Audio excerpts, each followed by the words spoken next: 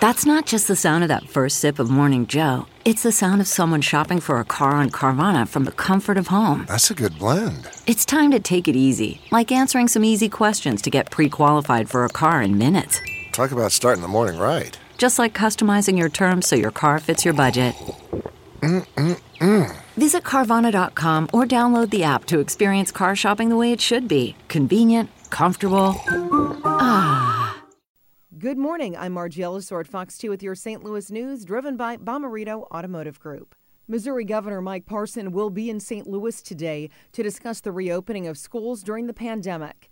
It's one of a few stops Parson is making as part of a statewide tour of schools. The governor will hold a meeting at Jennings High School today. Yesterday, he met with leaders at Capital City High School in Jefferson City.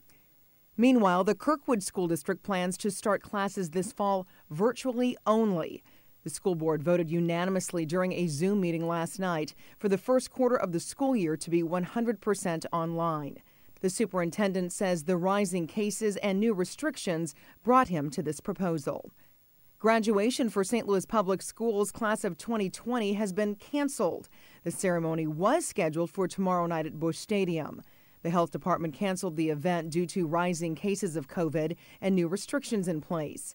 From the Fox 2 Weather Department, fairly nice morning with no weather concerns for your morning rush. Scattered thunderstorms will fire up this afternoon as that humid summer air comes surging back to the north.